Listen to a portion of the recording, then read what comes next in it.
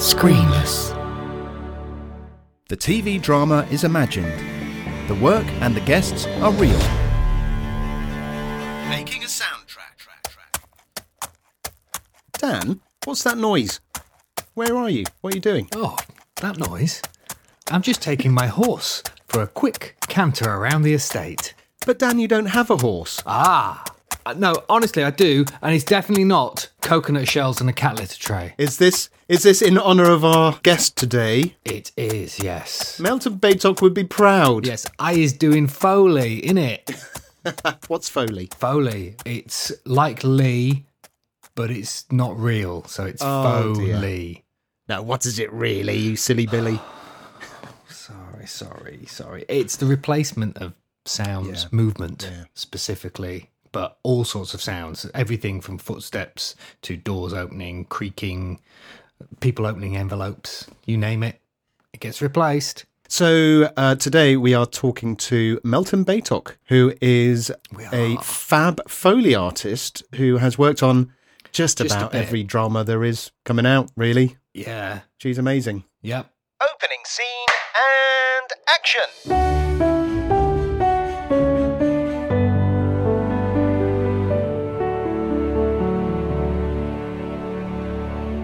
Morning, Dan. Good morning. How are you? I'm very well, thank you. Yes, it's been an interesting week. I did a voiceover job on Monday. Ooh. Diversification. It wasn't for the liminal zone. No, it wasn't for the liminal zone. Shame. I think we've covered that extensively. Yes, we have. Yeah. Had friends over at the weekend. Cool. Yeah. How about you? I disappeared off to the middle of nowhere with the missus. It was our wedding anniversary. We spent 3 days in a hut. I'm not sure whether you were there intentionally, bliss. whether you were kidnapped, or you were there on purpose. Yeah. No, we paid for it. Yeah, That's we good. actually paid for it. No, it was beautiful on the Elmley Nature Reserve, and just woke up to bird song every day and all that jazz. It's lovely. Yeah, I saw a photo on your Instagram, which was the hut with a couple of chairs outside and a nice fire pit. Fire pit, yeah.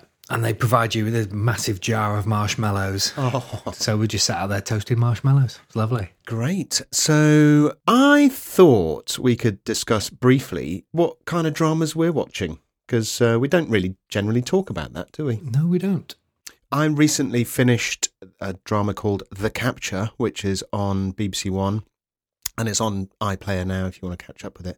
But yes, exciting and terrifying in equal measure in terms of what's possible. Yeah, you were talking about this the other night. Yeah, it sounds horrifying. Yes, with music from Ian Arbor. And Dave Rowntree, yeah. Yeah, so very nicely done. On Sunday, His Dark Material started, which is just, this kind of season's fantasy offering. Yeah. I believe that's Lorne Balfe, isn't it? It is. To that. Yeah, very epic stuff. Yeah. I'm looking forward to seeing how it develops through the series, the music on that one. Yeah. We thoroughly enjoyed that as well. The only other one I'm watching at the moment is season 2 of Jack Ryan, which is on Amazon Prime. Yeah, we've not started that yet, but absolutely love the first series. Other recent ones I would like to mention are Unbelievable on Netflix, which it's a tough watch, but a very powerful drama. And Stranger Things has also had season 3. Yeah. So more of that synthy goodness. Yeah, I loved season 3. I thought it was a bit of a return to form for Stranger Things. Yeah, very much so. I didn't know where they would go after season 2, but yeah, it was really good. Yeah. Peaky Blinders had their, was it series 5? Series 5, yeah. Series 5, yeah. Which was good. I noticed the slow motion walking every other scene a lot more. But yeah, very good. We've been watching Carnival Row, which is an Amazon thing. Not seen that. Which has got Orlando Bloom in it. Bloom, that's how you... Bloom. That's Bloom. the proper pronunciation. That's the proper pronunciation of his name, yep. Lovely chap, lovely. That's Nathan Barr doing the music, so he did like True Blood and things like that. He always manages to find sort of interesting instruments to stick in there. I haven't seen Carnival Row, but does that mean being carnival-y? No, it's about The Row. It's set in a sort of alternate reality where sort of fairies and demons and things are real. A bit like Bright with Will Smith. Yeah, but they all sort of live on an island, and they've all sort of grown up on this island where they've been fairly isolated, and then man arrives and sort of obviously fights for the island. One of the factions decides to leave, and they go home to the Burg where they live, and a lot of the Fae, as they're called, are brought back and put to work doing all sorts of things. Might give that a little look. It is good. It is very good. And what was the other one? The Boys, which is also a Amazon one, which is based on a Garth Ennis. Oh, I can't remember the other guy's name, which is terrible. Apologies. But it's based on a graphic novel where superheroes are real, and there's a big there's a big company behind running the superheroes and stuff, and there's a group of people who think that actually the superheroes, you see all the good stuff, but you don't see the bad stuff that they do, and it's all about the consequences and stuff. So, yeah, that's really good. It's interesting how something like that comes out at the same time as something like Watchmen comes out. You see it in films as well, where you get two similar things coming out at the same time. Yeah. Well, Watchmen is possibly my favourite graphic novel. So, and I'm actually a very big fan of what Zack Snyder did with the film, because it was basically page for page. He copied it, apart from changing the major incident at the end of the film. But other than that, he was pretty much page for page, and it's a beautiful looking film, just like the comic book is. But you haven't delved into the TV version. I have been watching the TV version. Which I'm very much enjoying. I'm enjoying the whole move into the modern day, and basically how one of the biggest things at the moment, back then, the original Watchmen was all about impending nuclear war between Russia and America, and this is basically about the race war in America. So yeah, updated. So far, so good, and absolutely loving the score, which is Trent Reznor and Atticus Ross. But yeah, so that's kind of what we're watching at the minute. Other recent dramas I have seen, which are due a mention, are Fleabag. I think it was fantastic. So good. Killing Eve continues to be brilliant. I suppose both Phoebe Waller-Bridge, aren't they? Yeah, they are. And also Line of Duty. I enjoyed every series of that. And likewise, I haven't seen the recent one yet, though. But looking forward to that. Line of Duty is consistently good, I think. It'd be nice to know what you, dear listener, are watching and what you enjoy about it. So let us know. Go to the social medias, the Instagram, Twitter, Facebook. You can find us there. Links in the show notes. So now it's time for... What's it time for, Dan? Is it? It is. It is. Yeah, it is. It is. That's ridiculous. Sing properly. Cue the music! There you go. Cue the music.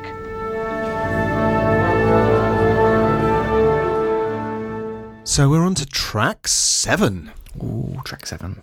Aftermath. Track 6 took a little while, didn't it? Yeah, it did. And I think, as you mentioned last time, it was much more in depth because we got this sound that we liked. We've established a lot of things, including character themes, and then it had to do something. And I think it was because we'd been concentrating so much on new things all the time. This was taking existing things that we'd created and fashioning them into something else. So, yeah. And because it is a turning point in the album, we had to think of how it's going to sound afterwards. Yeah. As well. So looking backwards and forwards at the same time, which is really quite tricky. But it was time worth spending, and I think we've got the result that we wanted. Definitely. And also, during that process, we ended up with a bit of excess that we took off the end, which actually can form the basis of the start of this track. Yeah, I think so, because doing a me, I'd overwritten it, and my brain was, as I've mentioned already, I think my brain knew where it wanted to go with stuff, so it was just, pumping stuff out. And so making the decision to stop track 6 where we did, and then take there's only a few elements, but taking those that I'd added to the end and have that as the start of track 7, I think was a very good idea of yours. Ah, well, I mean, it was sort of the idea at the start, listening back, but things develop. So, should we have a little listen to some of those elements? Yeah. Okay. So here we've got a bass synth pitch down. And there's a down and an up, but we'll just do the down for that. And so that's cool. And then we've got, I like your naming conventions here. We've got cello wasps. Here we go. It sounds like cello wasps to me. And then, bless him, Colin the Uneasy Whale. Colin the Uneasy Whale. What actually is that? What synth have you got? It's the cat. Yeah. Okay. It's the cat doing sample and hold, and then it's put through a modulated delay as well, which then means the pitch kind of goes... The pitch is wobbling on the cat anyway, but then this modulated delay just speeds and basically slows and speeds the delay up and down to a certain thing, and it just makes it sound very uneasy. Yeah. You've got, I quite like the name of this, Dangerous Instability Dream. Yes. Yeah, that's quite a good one. That's 3 synths together, that is. Yeah. I think that might be, when I listened back to them, I thought, ooh, yeah, that could be... It's almost the most pad-like of the things you've sent through. Yeah. So I just went through track 6 and looked at the extra elements that I'd added. So it was the new stuff that I'd put in, none of the stuff that we'd used before, and thought what's going to be interesting and what's not, like the cello wasps, which is a piece of... It's a cello that's been time stretched massively and then put through a Foreman filter, and I've automated it, and it does sound a bit like wasps, but I thought that's interesting. Yeah. There are a few others there as well. So I will have a play around with those to create the mood and to reserve some, depending on what I come up with. It's really hard to predict where things go and how they'll sit. I also thought about the fact that up until now, everything's been fairly slow and reflective. I know there's been a big build in the last track. So I'm thinking maybe of upping the tempo a bit. Yeah. And again, I don't know how that will work with those elements. And I might come back to you and say, okay, we need that in this key, that tempo, etc. But if I'm doing a different key, I might just pitch it. Yeah. But come back to you and see, does it sound good enough, or do we need to actually re-record that same thing? Backwards engineering. Some of it I will be able to do, and some of it I won't be able to do. Well, we'll see. Might be a bit of a backwards and forwards on that. Cool. So that's what I'm thinking. I don't know how you feel about a quicker tempo, or... Well, it's an interesting one, because the title Aftermath, it makes me think of something more ambient and slow. So when you said, I'm thinking of upping the tempo, I thought, that's an interesting thing. I hadn't thought of that. So yeah, I'm very interested to see where you're going to take this. Yeah, me too. I don't know entirely. Yeah, I would imagine that as well. An Aftermath being kind of, the post-apocalyptic, or the post-explosion, or whatever, letting the dust fall where it does. But it's the compilation maker in me that goes, right, what song would be good after this? Yeah. So I don't know. It might not work. I just think we're due a bit of a change of pace, and having the kind of track that's a pivotal moment, I think maybe that's a good place to actually have that change. Yeah, absolutely. So after that, we've got build to event, resolution, and then the theme tune, and that's it. Okay, so now you're putting doubt in my head. Well, I'm just thinking maybe that build is where we would possibly do. Okay, maybe this is like total ambience. Yeah, maybe. I'd go with your gut. I'd try if you feel that upping the tempo and putting something in is going to work, then do that. I mean, there's nothing to say that something has happened that then means that, say, character one then has got to rush off somewhere and deal with what's just happened. It doesn't have to be slow and ambient-y and stuff, but if that's just what I took from the title, it doesn't necessarily mean we have to do that. Yeah, I think certainly it needs to start like that, doesn't it? It needs to be this moment of, take a breath, what's just happened. Yeah. And then, so what I was imagining is what comes out of that. But I guess that, I could be skipping ahead a track there. Yeah, So we could make this, the immediate aftermath, longer than I'm imagining in my head. Yeah. Okay. In that case, I will base everything on these elements, or rather, I will have these as a starting point, and I will base any instrumental parts on these elements. Cool. See where that goes. Okay. Look forward to hearing it. To your elements. No. See what I did there?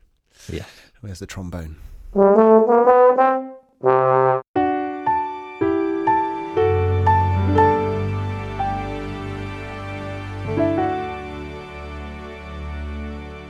Meltem is doing amazing things in TV drama production. This year alone, she has provided Foley for dramas such as The Crown, The Last Kingdom, Britannia, Catherine the Great, The Capture, Good Omens, Trust Me, Fleabag, White Gold and Luther. That's not a full list, and that's just this year. Unsurprisingly, she is a Golden Reel and Cymru BAFTA Award winner. Meltem Baitok, welcome to the Making a Soundtrack podcast. Melly, can you tell us about your journey to being a professional Foley artist, and what is it about Foley particularly that you enjoy? How I become a Foley artist, it started when I was very young.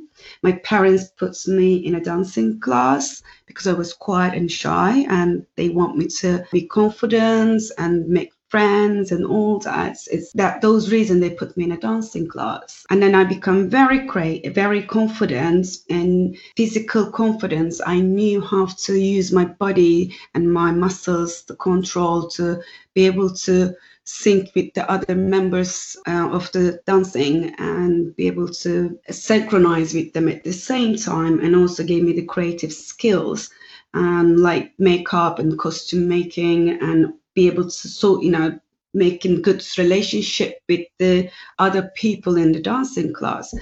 And also it's given me such a big confidence of being live performance and forget everything on the whatever was happening in my life or whatever is happening, just leave them on the backstage, go there, perform, and just living in the moments and just do my best.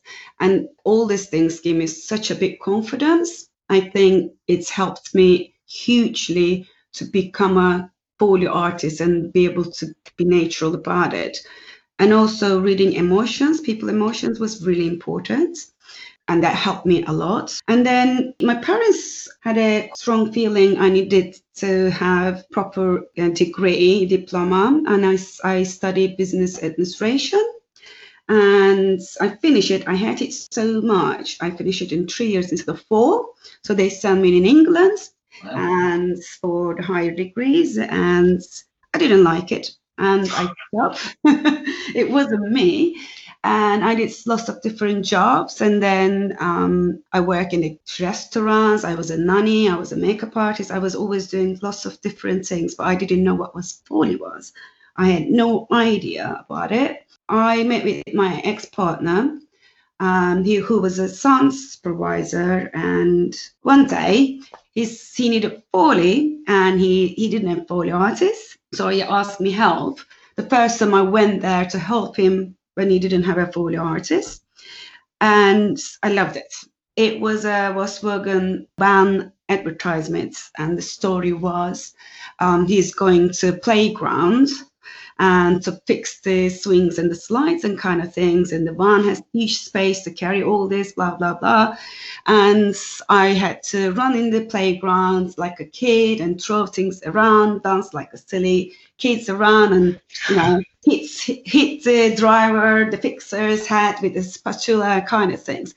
It was amazing. It was like I was doing things, and I was actually the kid in the playgrounds. It was the Foley studio was my playground, and I was the little girl in there and boy, and just like being silly, creative, and didn't care anything. I just throwing sounds around and having fun, basically. And I really, really enjoyed.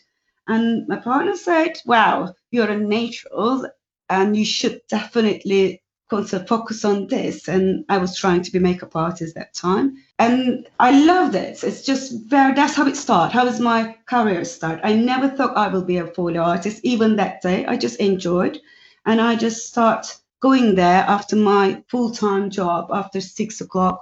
And I start hang out and help the recording and help the recording with other artists.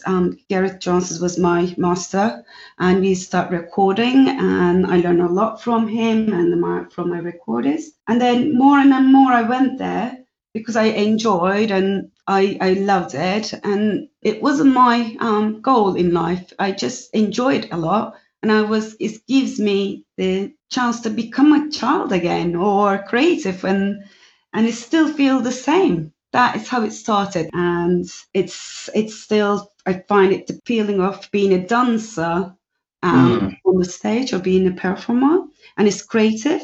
And I'm very much like living in the moment person, and it's definitely suits my character, and it's like me. I don't live in the past, I don't live in the future, and that's 4 years just for that day, that moment. Yeah, it's really interesting about the physicality of it and how you've taken to it very naturally because of your dancing and relate to it in that way. Yeah, most of folio artists are dancers. They have definitely a dancing background, or they're musicians, and they are directors very little. So most of it comes from dancer. 8%, I think, 7 to 8% of the folio artists are dancer. It's not surprising. It makes such a big sense. Yeah, or if they are musicians, it's a performance. That's what you're doing. You're performing. So it's just a different way of performing. It makes perfect sense, really. I think a lot of people are surprised because a lot of people don't actually know what Foley is. Most people think that all of the sound is recorded when they record the picture as well. Oh, yes, I get that a lot. Yeah. And I upset people when I say, especially natural history, they're really upset if I say, oh, yeah, that bird flap is me. But they just like, oh, it's not real. I'm like, how can you record a bird on the sky? We can use amazing lenses, but you can't just take the bird and put mic on it. And it's just like, oh, yeah, true. I'm like, yeah, it is a bit upsetting for people, like, especially old ladies and stuff. But it's just I've just got a vision of like a seagull with a radio mic attached to it now, or a 100-foot boom mic. Yeah, exactly. I'm ruining people's imagination sometimes, but it is what it is. And you're right, people doesn't think they all record in the studio after the shooting. And you made a good point of it. Yeah, Melly, when you're working on a drama, what's a typical day like for you? If I'm lucky, I get a preview, and they used to send me the picture before, 2 days before, and I had a chance to watch it and listen it properly, which gives huge time saving and huge. I feel the character. I feel each person, and I become like them. And it's make it much better. But these days they can't do it because of security reasons. The productions, they don't want to let their pictures to go out from the studio, which makes sense. I understand that totally. But that's why if I'm lucky, I see it before. If not, in the studio, if we have time, I do the preview. But most of the time, I don't have any time to see it before. I just see the 5 minutes of it, and then we start with the movements. Move track, we call it. And when I do the move track, I don't just do the moves. I'm watching everything, like especially who's coming in, who's going out, and who's the main character, and how can I personalize them, giving some different kind of sound, or being very like jazzy hands. So if they have, how can I do that? Or they do sharp movements, or they are sad, or I just work on the personalities, the characters on the screen for actors and actresses, and that's how it starts with the movements. And then we go to recording the footsteps, and it means like I have to find out I go to work with lots of shoes. I have more than 250 pair of shoes, and women is included, and I have no space in my house for any more shoes, basically. But if I want to go to smart weddings, I don't have any pair for high heels for me, because all my shoes end up in the Foley bag and they get old. I noticed actually on your Twitter account, you take photos of your studio room, and I've seen lots of shoes in there. Yes, because shoes are very important. Every studio have different services, and my favorite shoes in one studio will come rubbish in other studio. Yeah. And it is very important is the right weight on it, right sharpness and brightness or dullness in the shoot with different platforms, different studios. And yeah, I have collective shoes for each studio, which is useful or not. And it's a bit challenging to remember all, but that's why I take lots of shoes with me just in case scenario.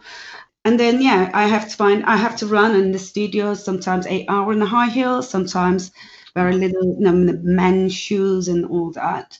And then we record footsteps in the day. And it's hard work for the walking in the same spots for all day, especially on high heels, running in outside or treadmill. It's different kind of muscles work when you run in the same spot, and it's more tiring. And then we record props or sound effects and just creating sound for the picture. And I think is people find the footstep is the hardest to get on with it. For me, it was the props of effects sounds, because I think I was natural with the footsteps as my dancing background. But and they goes really fast most of the time, because I get very, we studios have very limited time most of the time, and we are lots of pressure to be able to get the projects done in that period, and we don't have much luxury and flexibility to go the next day. It is very tense, very hard, not just physical reasons, because I find the concentration is much harder than running 8 hours a day. I think that is, people forget that. It's just, I can't even blink my eyes kind of concentration when I'm doing sync sound. And also I need to always think the next object, what I can create for the next scene, because I'm doing it, but also my brain thinks, which prop I needed, which studio it was. Oh yes, studio. And then, which prop it does. Where are they? Because they change place. So it's like a puzzle. That's my day. Finding pieces of the big, huge puzzle, and the pieces are really small. Have you a favourite thing to record? I love period movies and dramas.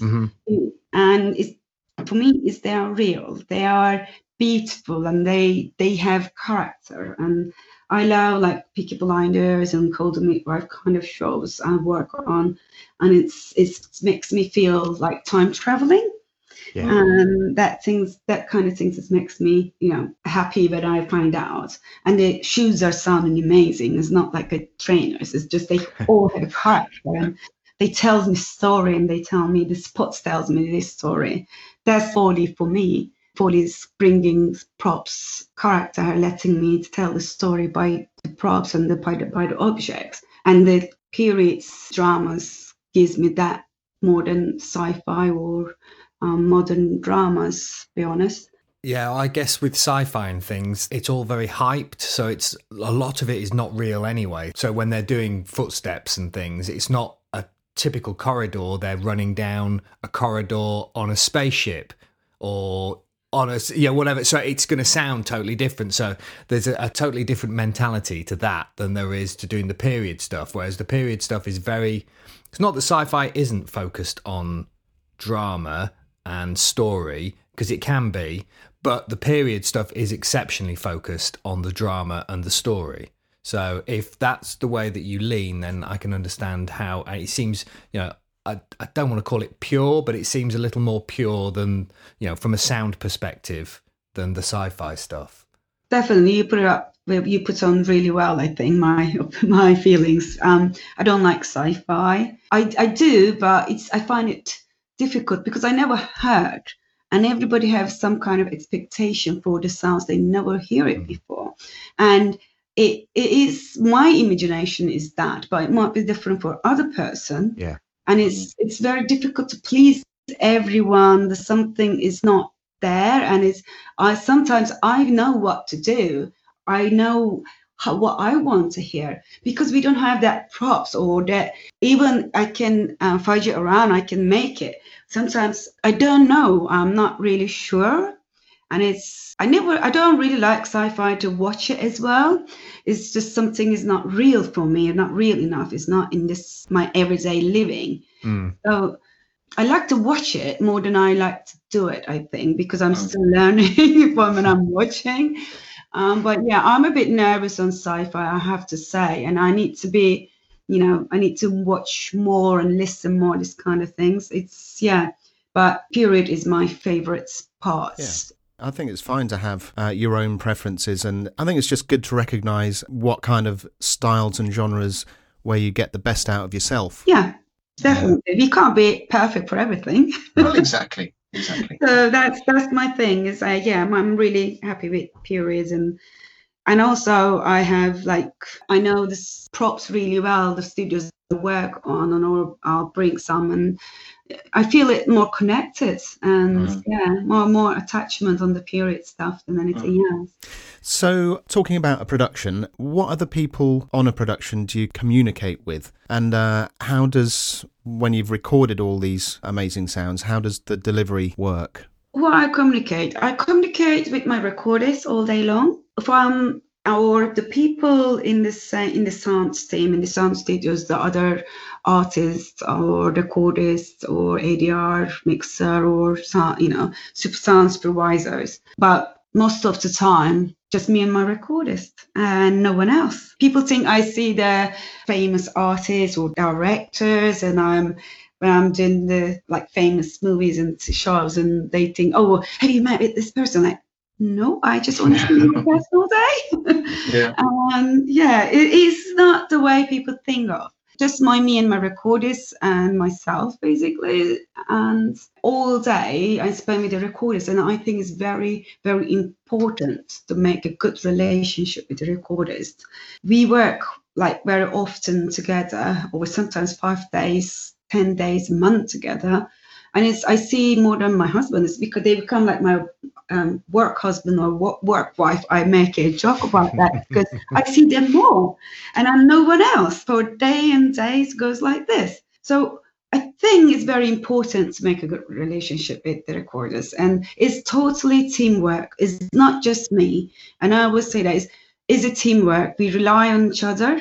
If he says or she says it's good, I have to believe, and I have to say yes, but I'm a bit cheeky. I'll say, yeah, but can I add this on? But I think I should, let go a bit more. But I that's my personality. I just want perfect. It should be a good relationship. If I can't get on with the recorders, it doesn't matter what the day recording goes bad, and it goes not fun. Day goes very slow for both of us. So that is very important, I think. That's because there's only one person I see all day, days and days and months.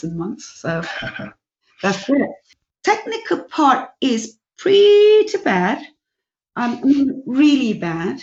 So it's not my responsibility, fortunately. They wouldn't trust me about that anyway. And not me. I have no idea how they deliver work, to be honest. How they send the other studios, the mixer, I have no idea, and I'm not really interested on that. I expect it'll be Pro Tools. Pro Tools or Avid, but mostly Pro Tools. But I don't know how to use Pro Tools. I tried. I almost throw my laptop through the window. So it is really annoying. It's because I know what it needs, but I can't get it done, and it's really frustrating. Please, I don't know how you do all these technical parts. I feel very idiot. Nor do we. That's just generally working with the computer. There are days where you want to pick it up and you want to throw it as far as you possibly can because it's not doing what you want it to. Yeah. That's me every day. Obviously, you work in the sound world of TV, as we do as well, but they're both very different things, music and Foley. How do you feel about music in TV drama? Do you think it works well with the Foley? I would say they are not good friends. And they're the best friends at the same time. And it's a bit like love and hate relationship.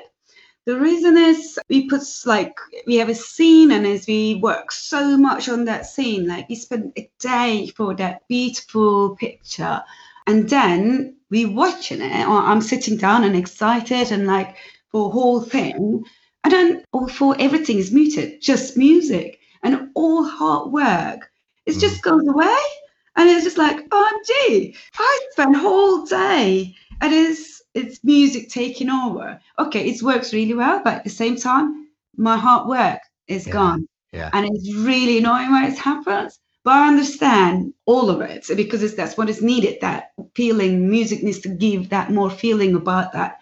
And it needs to, to tell different story and bring your how you should feel. And the music does that beautifully. That way, that time, I feel they are the enemies. But other times, like when they tell us, oh, it's going to be music there, don't bother. Wow, that's amazing. We just concentrate other parts, spend much more time and make much better quality time for the things which just doesn't need music. Yeah. And they become best friend that more time. And sometimes we hear music and the Foley at the same time, the same very good mixing and in the same kind of level. And it's both sides can be very enjoyable, but it is very, it's not that often that happens, I think, that's my opinion. It's a tough balancing act, I think. You're looking at the story and what the story needs. Do you need to be able to hear how these characters are moving and exactly what they're doing? Or can the music, say, give you a better look at the backstory? Is it more emotional? So does the music need to take... Because we have a similar issue, never with Foley, this is with all of the special effects stuff. And having done lots of sci-fi, there are moments where I have written this absolutely mammoth, huge piece of music to go with this huge piece of action, and you can barely hear it because there are so many bangs and explosions and other such things going on. But I know I get so annoyed about it because it's like, oh God, my music's been buried. I was really proud of that. But at the same time, I know that if the music was going and you couldn't hear any bangs and explosions, you wouldn't be in the moment with what's going on. Yeah. So, yeah, I totally understand the whole love-hate relationship between... Because it's a collaboration at the end of the day. Everything has to work hand in hand. True, that. And it's all just about telling the story. Yeah, what is prepare you the best... if it's music or it's Foley or, sound effects, whatever it needs to be done, it needs to be done. Yeah. But at the same time, it doesn't stop you to go heartbroken sometimes. Yeah, absolutely. Yeah. Like, oh, gosh. Again, you have to, I think it's being professional. You have to accept the reality and we have to accept, okay. And even if you think it's not, but you still have to accept it's, Yeah. It's done, isn't it? It's done. Yeah. At the end of the day. That's what I feel about music and Foley. Recently, very lately, I watched Roma, for example, the amazing movie. Yeah. And I just realized how Foley does story so well. And the music as well. I don't know if you watch it or not, but this visual, the feeling of the woman's feeling, but they are inside the world. And it comes out with the Foley and the music and visual, the marching band is going when she feels like something explosion is happening inside her, like chaos is happening when she comes out of the cinema. It's just lots of going on. No any script or dialogue goes on. Just Foley and visual and just the music tells a story and it's beautifully said. Yeah. And you don't need to put anything else there. Sometimes they combine really, really well. But sometimes with a visual, but sometimes it doesn't. Yeah. And it doesn't. It shouldn't. So that's how I feel about it. Music and Foley. It's personal choice, I think, as well. Yes, and you touched on it earlier when we were discussing creating sounds that perhaps, don't actually exist, sort of for the sci-fi thing. What you think a sound should sound like is not what somebody else thinks a sound should sound like. It's the same with all the creative stuff. You just do what you think is right, and the way that your insights, your instinct is telling you to go. But that doesn't necessarily mean that somebody else on the production has the same view as you. Exactly. We are all different. That's me. Yeah. I have a story about that, actually.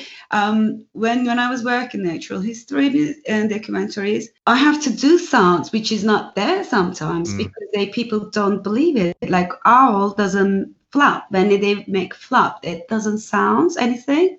They are mute when they flap. Yeah. But we have to put the flap there because the audience doesn't believe. They feel something missing. It's a bit secret of the world, our industry, but it is what Not it anymore. is. Not anymore. I think people know that. And then so when people know it, and some people know or knew already, and they say, that shouldn't be there. But most of people don't know. And they don't believe because it doesn't come real. So we have to do this. We have to say, okay, people needs to believe and people expecting this to happen. My 8-year-old daughter is they're doing sound at school. She came home the other day and was telling me that Star Wars, which is one of my favourite things, is all totally wrong because space is a vacuum and there can't be any sound in space, Daddy. So there would be no sound whatsoever. So you would not hear the Millennium Falcon, you would not hear any explosions, and lasers don't make any noise. Well done, him. Yeah.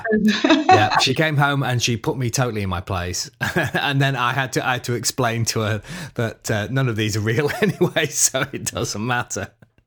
Oh, they are so clever these days. I wasn't that sharp, I guess. Yeah, it's expectation, isn't it? It's just the Foley music. Yeah, they tell story. Again, yes, it's all telling the story, isn't it? It's getting people to believe and to invest in what they're seeing. Yeah.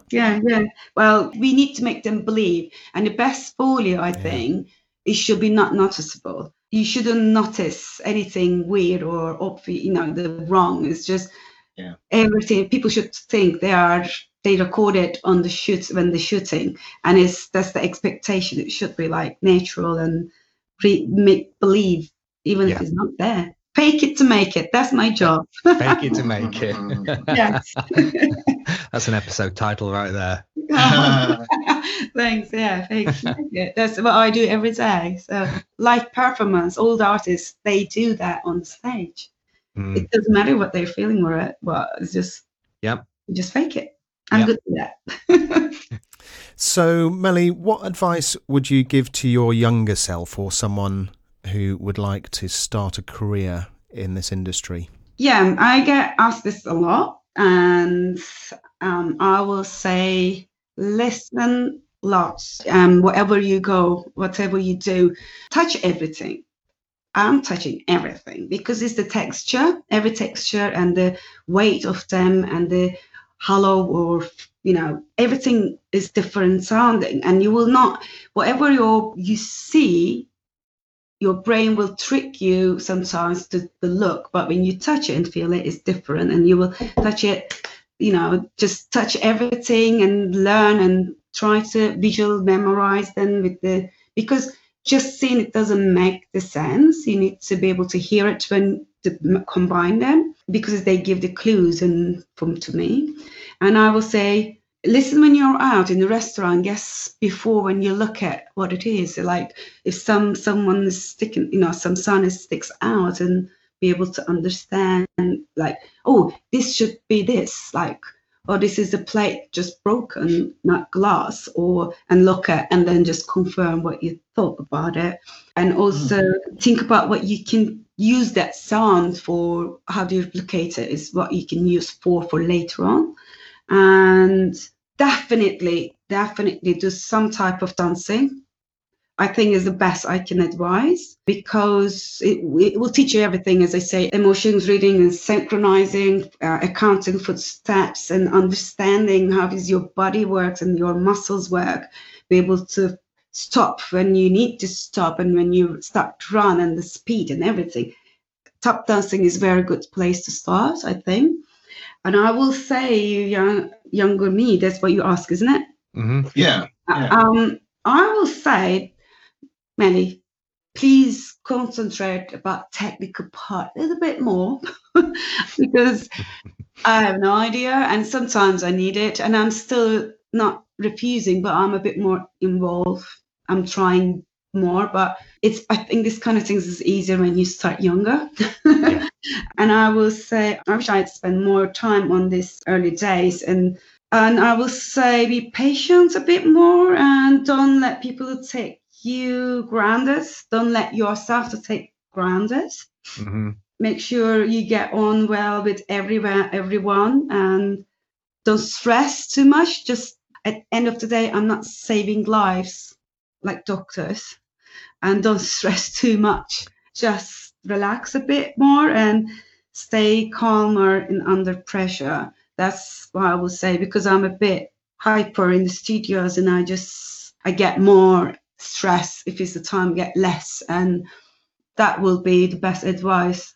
End of the day, we can do another day, and it will be better too if I am more relaxed. Yeah. Oh, that's fabulous. Well, Melton Baytok, thank you very, very much for joining us today and for giving us a little window into your world. It's been really, really nice of you.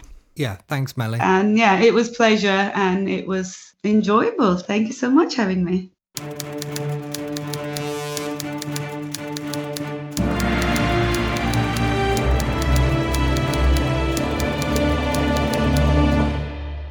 Well, I saw a very interesting thing on the Twitter this morning. The Twitters? Yes. Someone we both know, James Warburton, who's a composer also, and a very, very nice chap.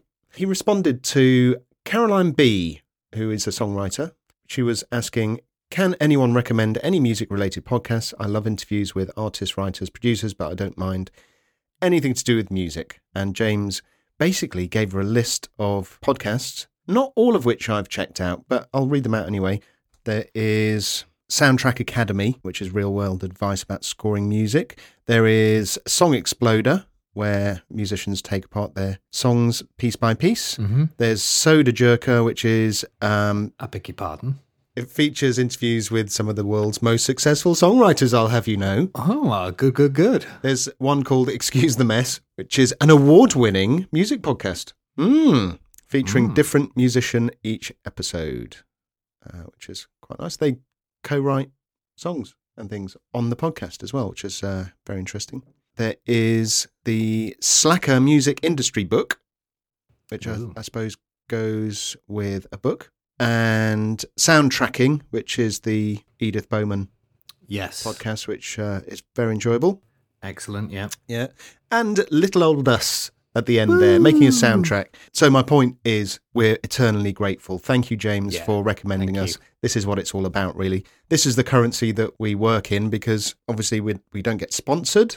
We're not sponsored at all. So no one's paying us to do this. No. So it makes our day when people like it and share it and recommend it to other people. It really goes a long way. It does indeed. Thank you very much. So, Caroline, hope you enjoy if you have a listen. And James, thank you.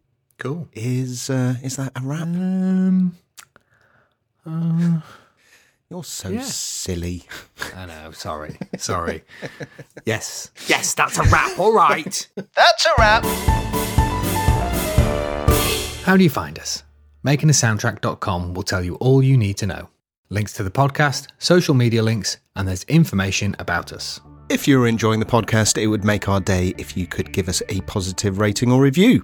And if you enjoyed this episode, let us know what you think on Instagram, Twitter, or Facebook. Any of those. We might even read out your comment next time. Thank you very much, everyone. Bye-bye. Bye.